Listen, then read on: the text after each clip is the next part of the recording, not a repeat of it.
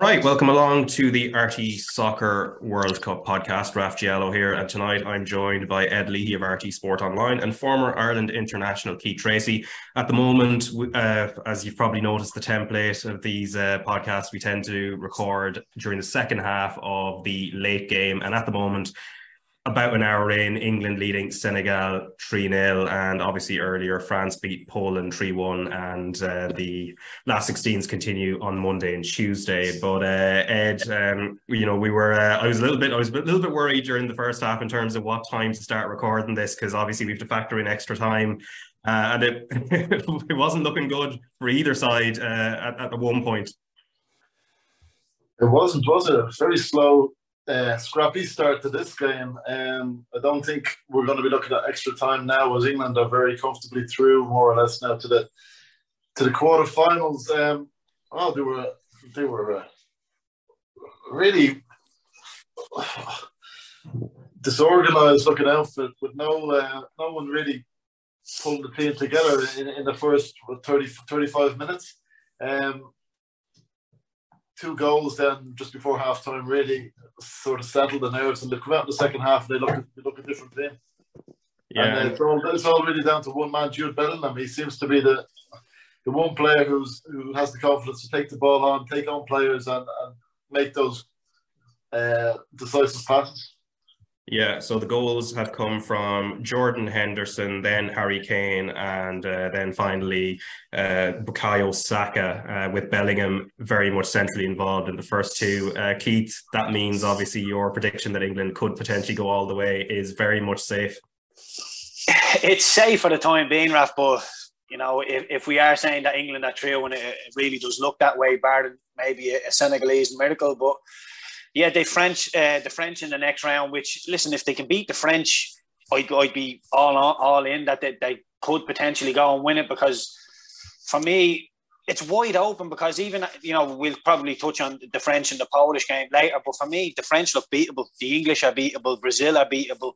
All of the big nations are beatable. So it's just who defends the best, and for me, yeah, like I say, I'm seeing weaknesses in everybody, which is it's wide open for the neutral, which is great. But yeah, look, England are through to the next round, so I get to I was like you, Raf. I wasn't sure whether I was coming on here to defend myself or just get my head down and get through to the next round. But we'll see how we go against France on the weekend.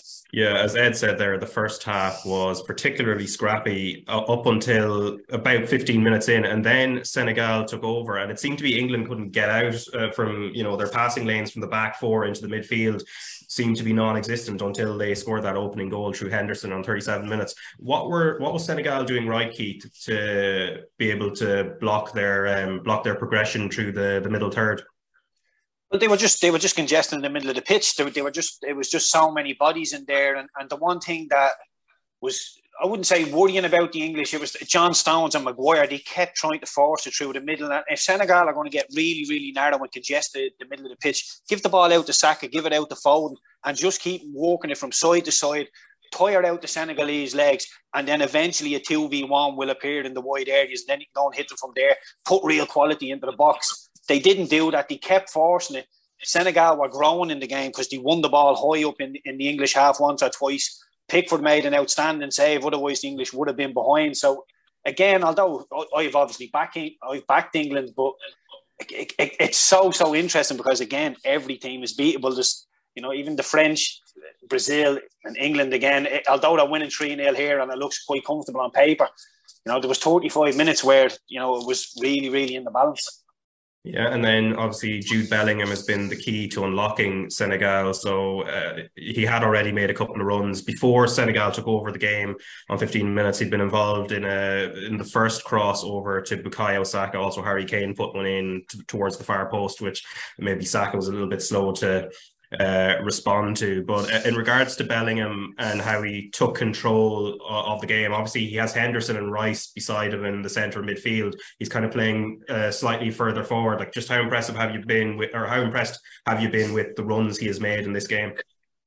I'm really impressed, Raf, for a 19-year-old to realise that, I'm saying that John Stones and Harry Maguire weren't realising that the middle of the pitch for England was so congested, they kept trying to force it.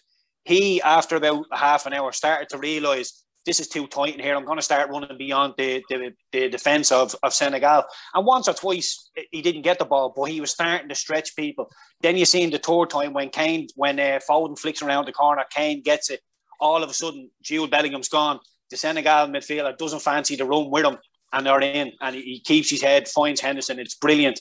But the willingness to run without the ball, it's such a simplistic thing to say, but so many footballers don't want to run without the ball. And Jude Bellingham, to be 19, to realise that to solve problems on the pitch is such a big, big thing to be able to do. And for somebody of 19 years of age to realise that when you're in amongst the heat of it, it really is outstanding. And he's so close to be into that world-class bracket already at 19. The sky's the limit for this guy. It really is. Yeah, and I suppose another thing as well, so Henderson's goal came on 38 minutes, and then Kane from Foden's assist for the 45th minute. Their earliest goal in the tournament so far came in the opening game against Iran on 35. Do you read much into those kind of stats in terms of how long it takes them really to break down teams? Given at the Euros, they actually seem to start quite quickly. They did, didn't they? That's a good question, Raf, because I've been watching the second half here, and especially even since the third goal's gone in, and they're suddenly playing like a team with confidence and composure, and the quality of the players like Foden is really starting to show, because they're playing without any sort of fear here, and knowing that they're through to the next round. And I think it is down to that pressure that's on the team, that they're just not performing to their capabilities, because you can see what they're capable of here at 3-0 up to just totally dominate a team and not even allow Senegal to get back in possession. So it's obviously a big pressure on the team, and there's also stuff going on within the camp. A couple of players have personal issues, so we don't know the seriousness of those. That may also be affecting the squad if their teammates are having serious personal issues, So I just think overall it's the World Cup, and they're not playing to their potential. We've seen that now in 2 of the 4 games, and even you'd argue even the Wales game they weren't even great. So they need to believe in themselves and sort of channel what they were doing in Euros last year to maybe go and take that into the France game, because otherwise France will have to beat before they get going. Yeah, and of course, another pattern from the Euros as well. So Harry Kane did not score in the group stages of either competition, this World Cup or the last Euros. But then he has scored now, and he went on a run in the knockout stages of the European Championships last year. What have you made of his performance today, Keith? I mean, he was having a running battle with Abdou Diallo, in brackets, no relation here, during the first half. But he did seem to be quite dangerous as well in terms of dropping into space and trying to play passes in behind. Yeah, he is. And, sometimes you want them to stay away. You want them to go and occupy the 2 centre-halves. But, the reason Harry Kane is in the English team is because of what he does for Spurs. And what he does for Spurs is he gets the ball deep, he will turn, he'll get runners with Kulusevski and so on, and he'll bring them into play with his passing range. And we've seen a little glimpse of that with the English first goal when Foden flicks around the corner and Kane gets it and plays Bellingham through. So, look, he's obviously not at his prolific best in front of goal, but I think it's 3 assists, and this is obviously a goal now. So, after 4 games, 3 goals and an assist is not a bad return. I'd like to see him hit the net a little bit more. And look, I think the English, to pick up on what Ed is saying, I think sometimes we can be a little bit too harsh on the English. The English media are obviously very, very harsh, some of the pressure that comes on them, but nobody qualified as well as the English with the 7+ goal difference and the 7 points. They were the strongest qualifiers out of everybody. And I would go back to the Iran game when they scored 6.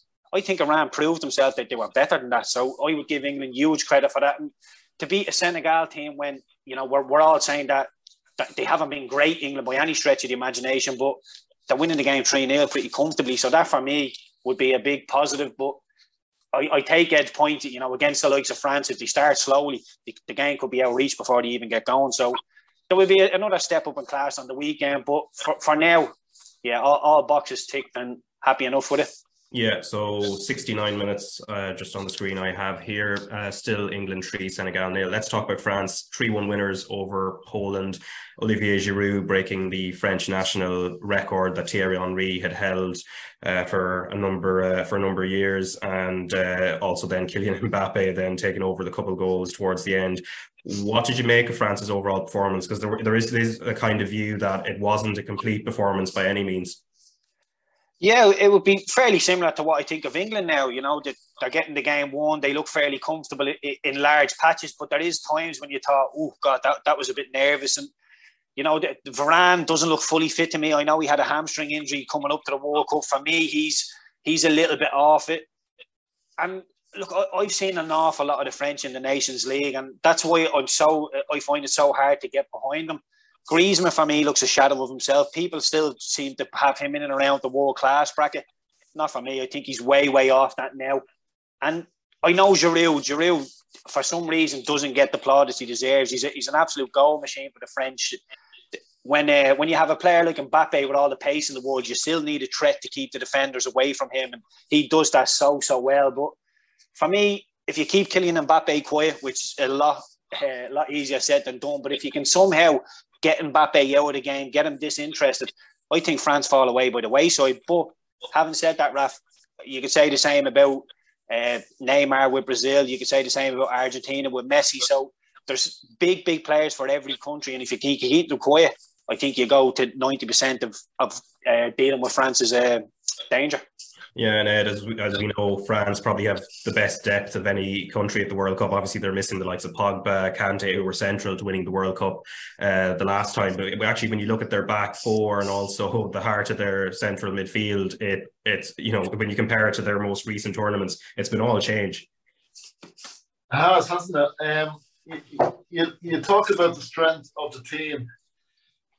Individually, I think that's true. You know, you look at all the players. You know, the back four. You pick a player from Barcelona, Madrid, Bayern Munich.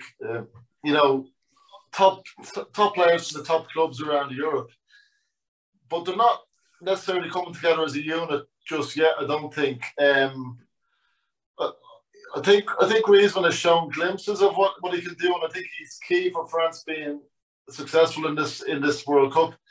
And like Keith said, the Mbappe factor is huge, and you see the sort of contrast with the similarities, but also the contrast of the two wide men up front. How they're both electrically fast take-on players, cause awful problems, but Mbappe is the one who's delivering the goods, really, you know. And likewise, I'm a huge fan of Giroud. But then, like, you've got players like Kingsley Coman is sort of one of the first subs to come on. I don't think the strength and depth is there to come on and make the team necessarily stronger off the bench. It's come on to fill gaps and plug gaps, but I don't think they're as strong a squad as they look on paper, you know. So it'll be interesting to see how they go. What I do like about them is that they're so reliant on the front unit that the defence and holding midfielders aren't necessarily having to commit too far forward, which will make them a tough team to play against. If you look at the counter, you know, like the way England looked good on the counter attack tonight, I don't think they'll get the same sort of space running forward as the French team. Yeah, because during the match, Jamie Carragher tweeted that the scary thing is Matty Cash has actually done okay against hashtag Mbappe, and then screaming face emoji. In that first half, actually, you know, Cash and also Kamil Glik, I think there had been a concern about Glik obviously being sort of an aging centre back and not the most mobile either. The Polish, how impressed were you with how they set up in that first half? Because France didn't exactly cut through them all that much. Sometimes Mbappe did get a bit of space to run into, but they weren't able to tie everything together.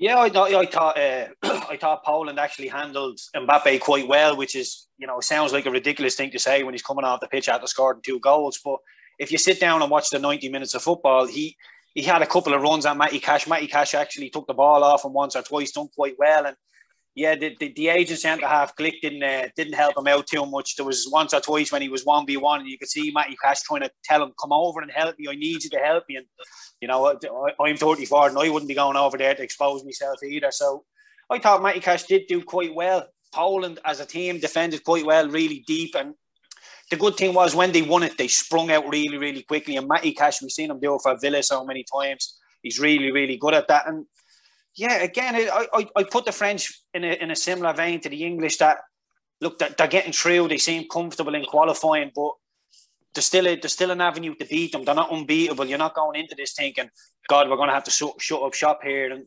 England's best attributes is going forward. France's best attributes are going forward. They both have weaknesses at the back. Harry Maguire, I thought, was very good against the USA. I think he's coming down a level again against the Senegal now. So he might have to be looked at. I know he hasn't played a lot of time for Manchester United. So for me, the English and the French, I think it's going to be a great game, an attacking game. And I think we'll get goals. It's just whoever's attackers are on form on the night will win the game for them.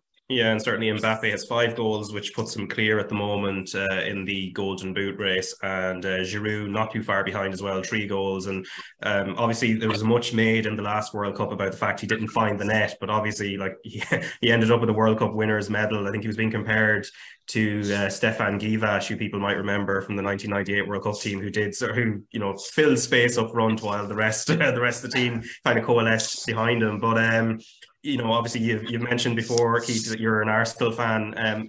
Giroud is a very underappreciated figure, but then you look at he's a late bloomer, and the fact he's broken a record set by Thierry Henry, who had a really, really long career with France. He's been outstanding for them. Yeah, it's a really weird one. Olivier Giroud, I think of him at Arsenal. I always loved him playing because obviously me being a winger when I played, I can see the value in having somebody like that up there. And to be a striker and a French striker, and we spoke about in the same vein in terms of records as Thierry Henry, he must be up there. And look, I think he's outstanding. I really do. And his time at Arsenal, the way he just occupies centre halves, he's not the quickest in the world, but he'll occupy centre halves. He'll work hard for the team. He's a great aerial threat. And he seems to be really good in and around the teams. He seems to be a good bloke. All the things I heard back at his time at Arsenal was that his teammates love him. And he's one of a very, very few centre forwards that can actually have a good game and not score a goal. He doesn't have to score to have a good game. The likes of Harry Kane sometimes will be spoke about if he doesn't score a goal because he needs to have an assist or score a goal to play well. Giroud doesn't. Giroud can affect the game, just by standing on 2 centre halves and leaving Mbappe 1v1. He can affect games without getting on the score sheet, and that for me, he is in the world class bracket. You really have to say he is. On the eye, you probably wouldn't think it, but when you start scratching the surface and having a look at his stats, he really does fall into the world class bracket and still doing it year after year after year. And when he left Arsenal and went to Chelsea, people were thinking he wasn't good enough for Arsenal. He couldn't hold down a place. And just a word on the man's mentality to just keep going and going and going. Because even at Chelsea, he didn't get in. Now he's over in Italy, still scoring goals for the French team now as well. And a lot of people would say he wouldn't even be in the squad if Benzema was fit. So more power to him. I think he's an excellent player and a great pro. Yeah, I wanted to ask you about the runs he makes as well, because it's interesting. Usually a target man will try and, because of the lack of pace, will go towards the far post. But it's time and time again you watch him, even sort of today. I know it wasn't a ball that came from out wide, but he has this habit of going to the near post and often kind of flicking it in. It's an interesting skill he has that maybe other players of that profile don't do. Yeah, but that's the first thing. I think that's probably why I have that little bit more appreciation than maybe your average person is, because when you're a winger, you're always told when I put my head down to go and cross the ball, there has to be a striker going across the front post. You very, very rarely will score a headed goal from outside the width of the post. You have to be inside them. So if you can dart in front of the centre half at the last second, you're unsighting the centre half as well. It could come off his shoulder, go into the back of the net. And if you make that run, you're dragging the centre half with you as well, and you're making room for your teammates at the back post. So he knows where the goal scoring areas are, and he knows where to be.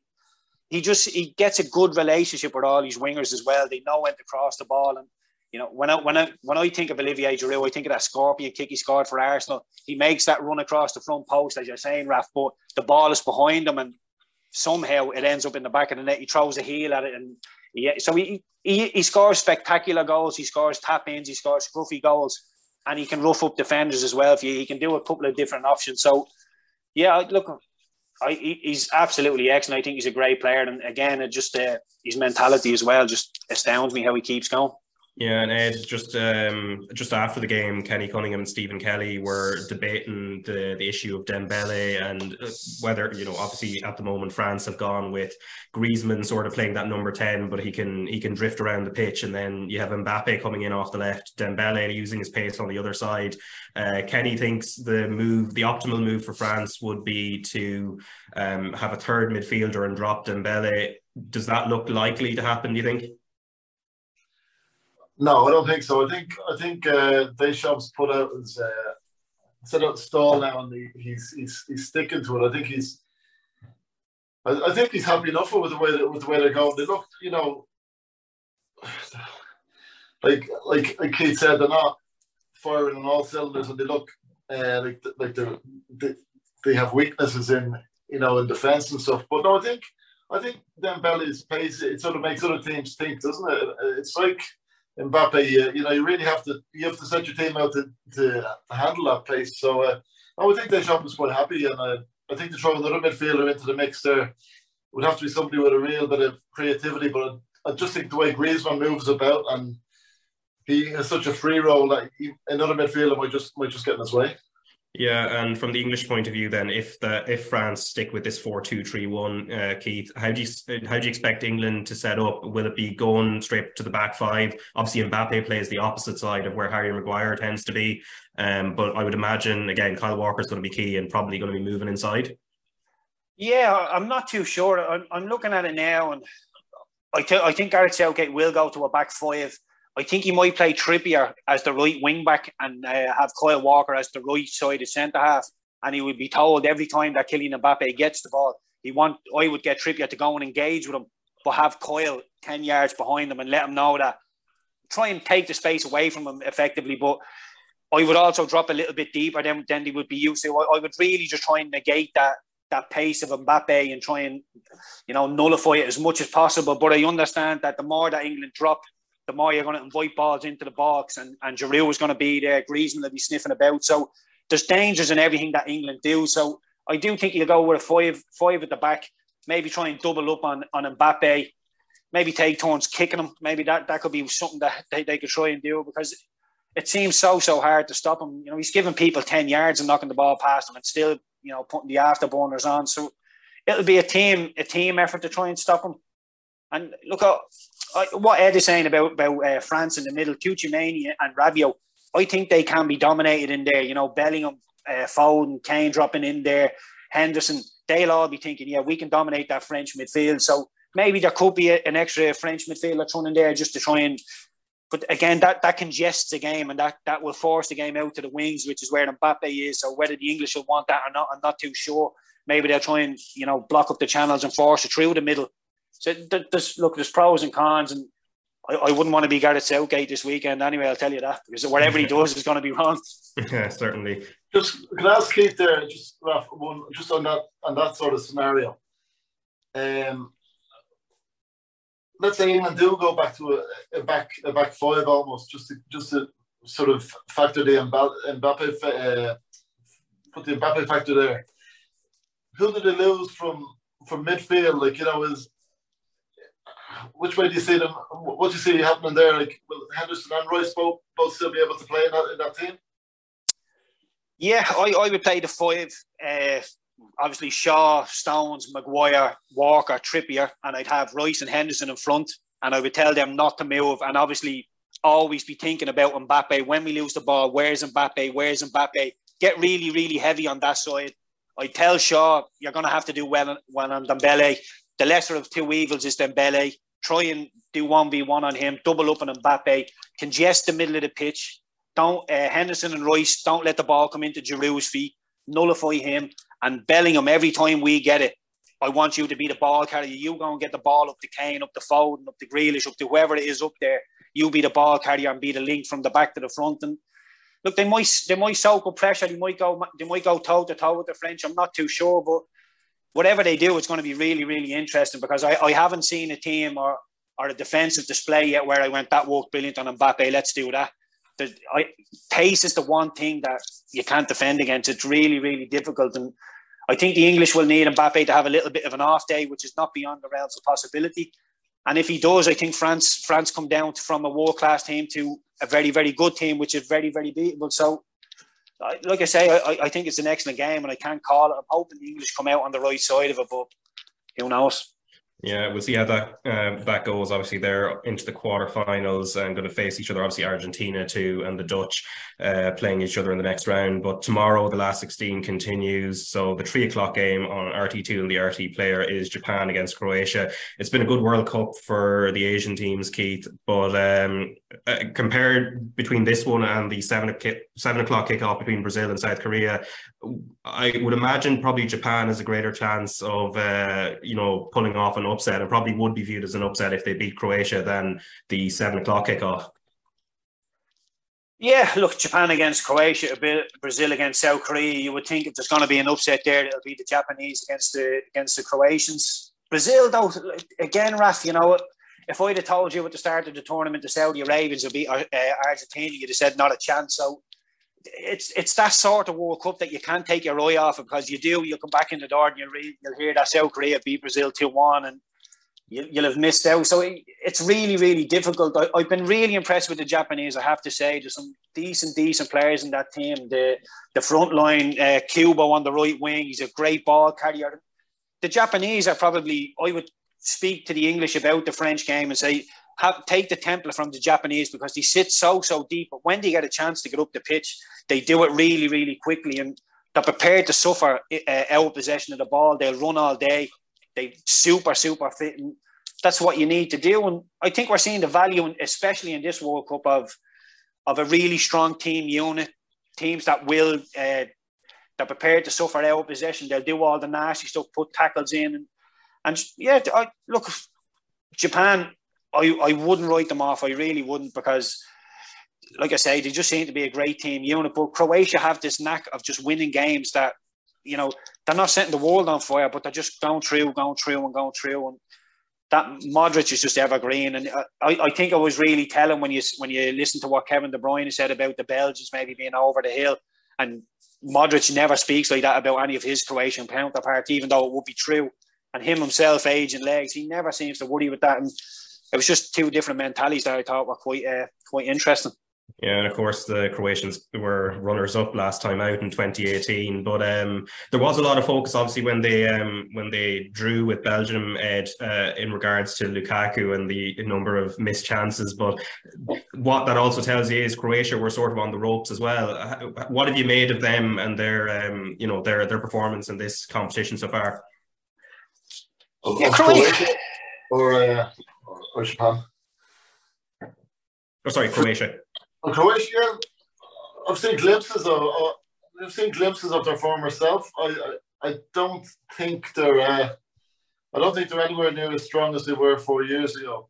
But Modric is just he's still so key to that team, and he is getting on a bit. And when they're talking about players like Lovro Majer coming in as being the next Modric, he's not ready to take over the mantle yet. And even the coach said so today. He said that we actually need Luka for the next few years. He's not going anywhere just yet, which sort of shows that the strength and depth isn't there, and the next generation isn't stepping up to the same levels as we've seen over the last 10 years.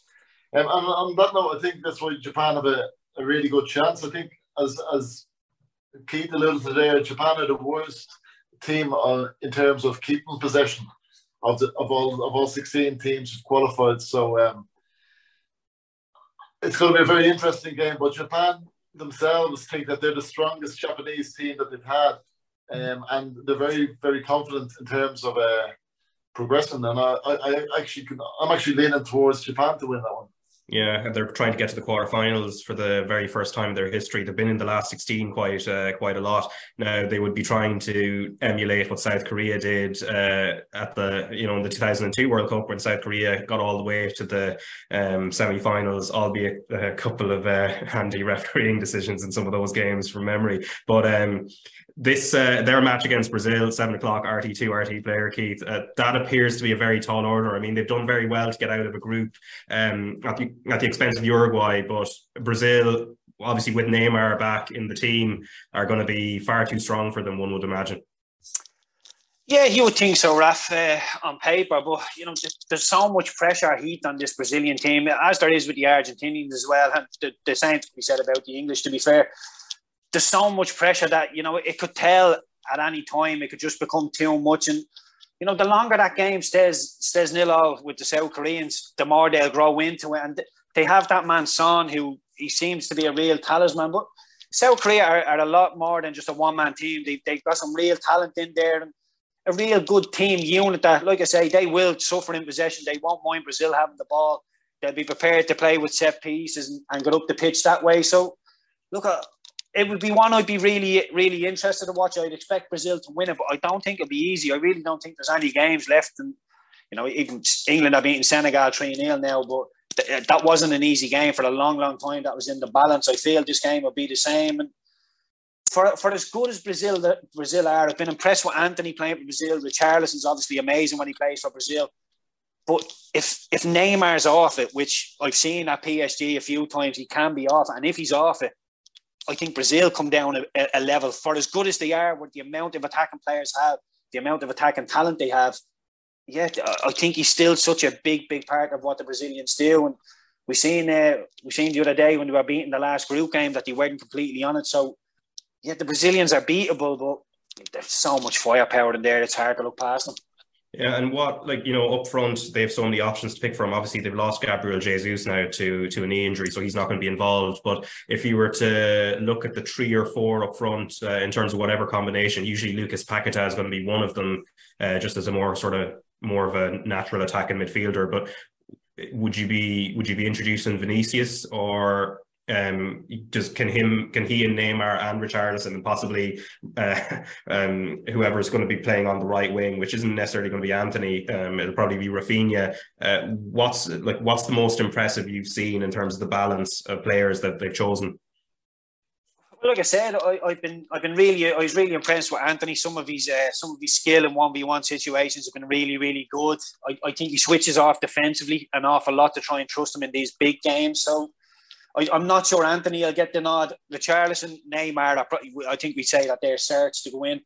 Me being an Arsenal fan, I'd love to see Martinelli. I think he warrants it on his season. I think he's playing excellent for Arsenal. So I'd love to see Martinelli get a shot on the left, Neymar on the right, and Richarlison through the middle, Paquetá probably just behind them. So, look, it's fairly similar to the English with the amount of attacking talent they have. That some of them are a toss of a coin. There's some of them that are nailed in. Richarlison's form for Brazil means he'll be in there. Neymar will be in there.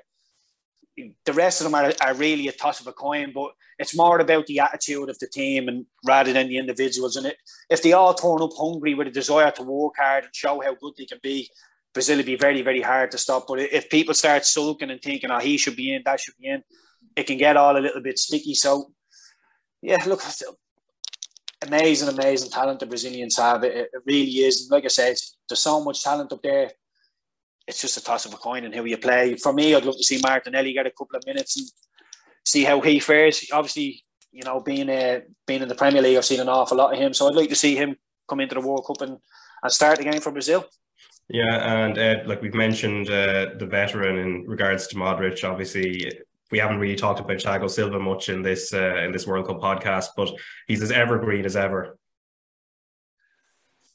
Well, listen, the reason this Brazil team are looking so good is because of they're built on a very strong foundation. When you look at the goalkeeping unit, they've got 2 of the best goalkeepers in the world, and the defensive unit so far in the World Cup has looked really, really good, especially in the middle. And of course, that's down to Thiago Silva, who just reads the game so well and is such a positive influence in that team. And the players in front of him just can probably relax a bit more, knowing that they've got a player like him commanding the team behind them. Yeah, and the whistle is just going to be blowing there in a second between England and Senegal. It looks like it's going to be a 3-0 victory, Keith. Before we say a final word on England, first, what have you made of Senegal's campaign as a whole? They weren't that impressive in their group, but the fact they did get to the last 16 without Sadio Mane probably would be viewed as an achievement. Yeah, I think so. I think, it's probably, it's all really relative. They're the African champions, but yeah, look, coming up against England so early on in the knockout stages, it was always going to be a tall order for them. But I don't think they've done themselves. I think they've done well here today. A 3-0 probably flatters England, I'll be honest. It wasn't that. Senegal would have looked to get on the score sheet. Pickford made a great save. And if Senegal had took the lead in the game, you're really over to England there and thinking, what sort of reaction he's going to have. As it was, they didn't score the goal, and England are just gone up from strength to strength. So I think they've done well. It's a step forward for them, and look, they'll be coming on strong in the next World Cup as well. But yeah, I think they've done proud, because England are really, really world heavyweights, in fairness to them. So yeah, no disgrace at all from Senegal. A decent show from them. Yeah, it's finished now, 3-0. And just a final word on England. If you were going to rate their performance out of 10, where would it sit given the opposition? I'd put it in around a 7. There's a lot of room for improvement, and just Jordan Henderson's come up on my screen now, and there's so many people are texting me, say, how is Jordan Henderson playing in that midfield with the likes of Mason Mount and people like that being left on the bench? It's his walk rate, it's the way he speaks to people. He doesn't get flustered with situations like this. He played Champions League finals. He knows what he's doing in these big games, and with the goal he come up in as well, it was a lovely finish. So although he has all the steely determination that you need, he's a voice you need in there. He has that little bit of quality as well that you need at the top level, which is just what he's exactly what he's a captain that's not a captain, and that's what you need out there, problem solver. So Jordan Henderson was excellent, but look, I'd probably put it at a 7 out of 10, room for improvement, but I wouldn't have been too much more impressed with the French today either against the Polish. I'd give them a 7 out of 10.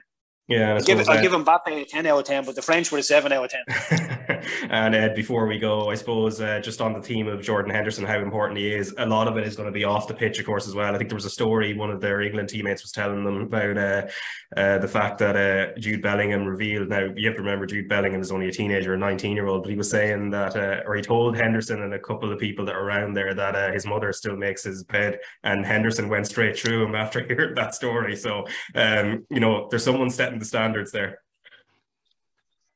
Yeah, I think the manager takes a lot of credit for that. I think he encourages that sort of player involvement and the players to sort of self-govern themselves, and almost, it's why someone like Henderson is so important to that team. They're a very together squad, aren't they? And they're a very likeable squad, the English squad. Declan Rice, Jack Grealish, we all have scenarios here, but in general, they all come. The whole squad comes across a very together unit, and I think that's one of the reasons why they're doing so well, because there's nobody being allowed to sort of step above them all, and there's no superstars there, and they're lucky that people, I suppose, like Harry Kane,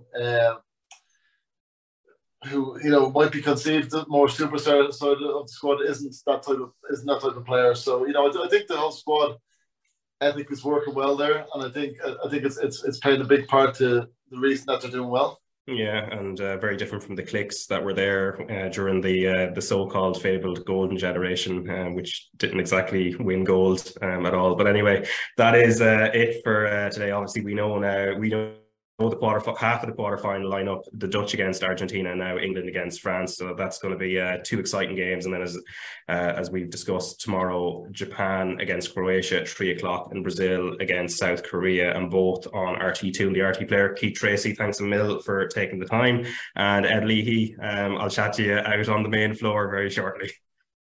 Cheers, folks. Nice one, Keith. Cheers, Raf. Good luck. See you later.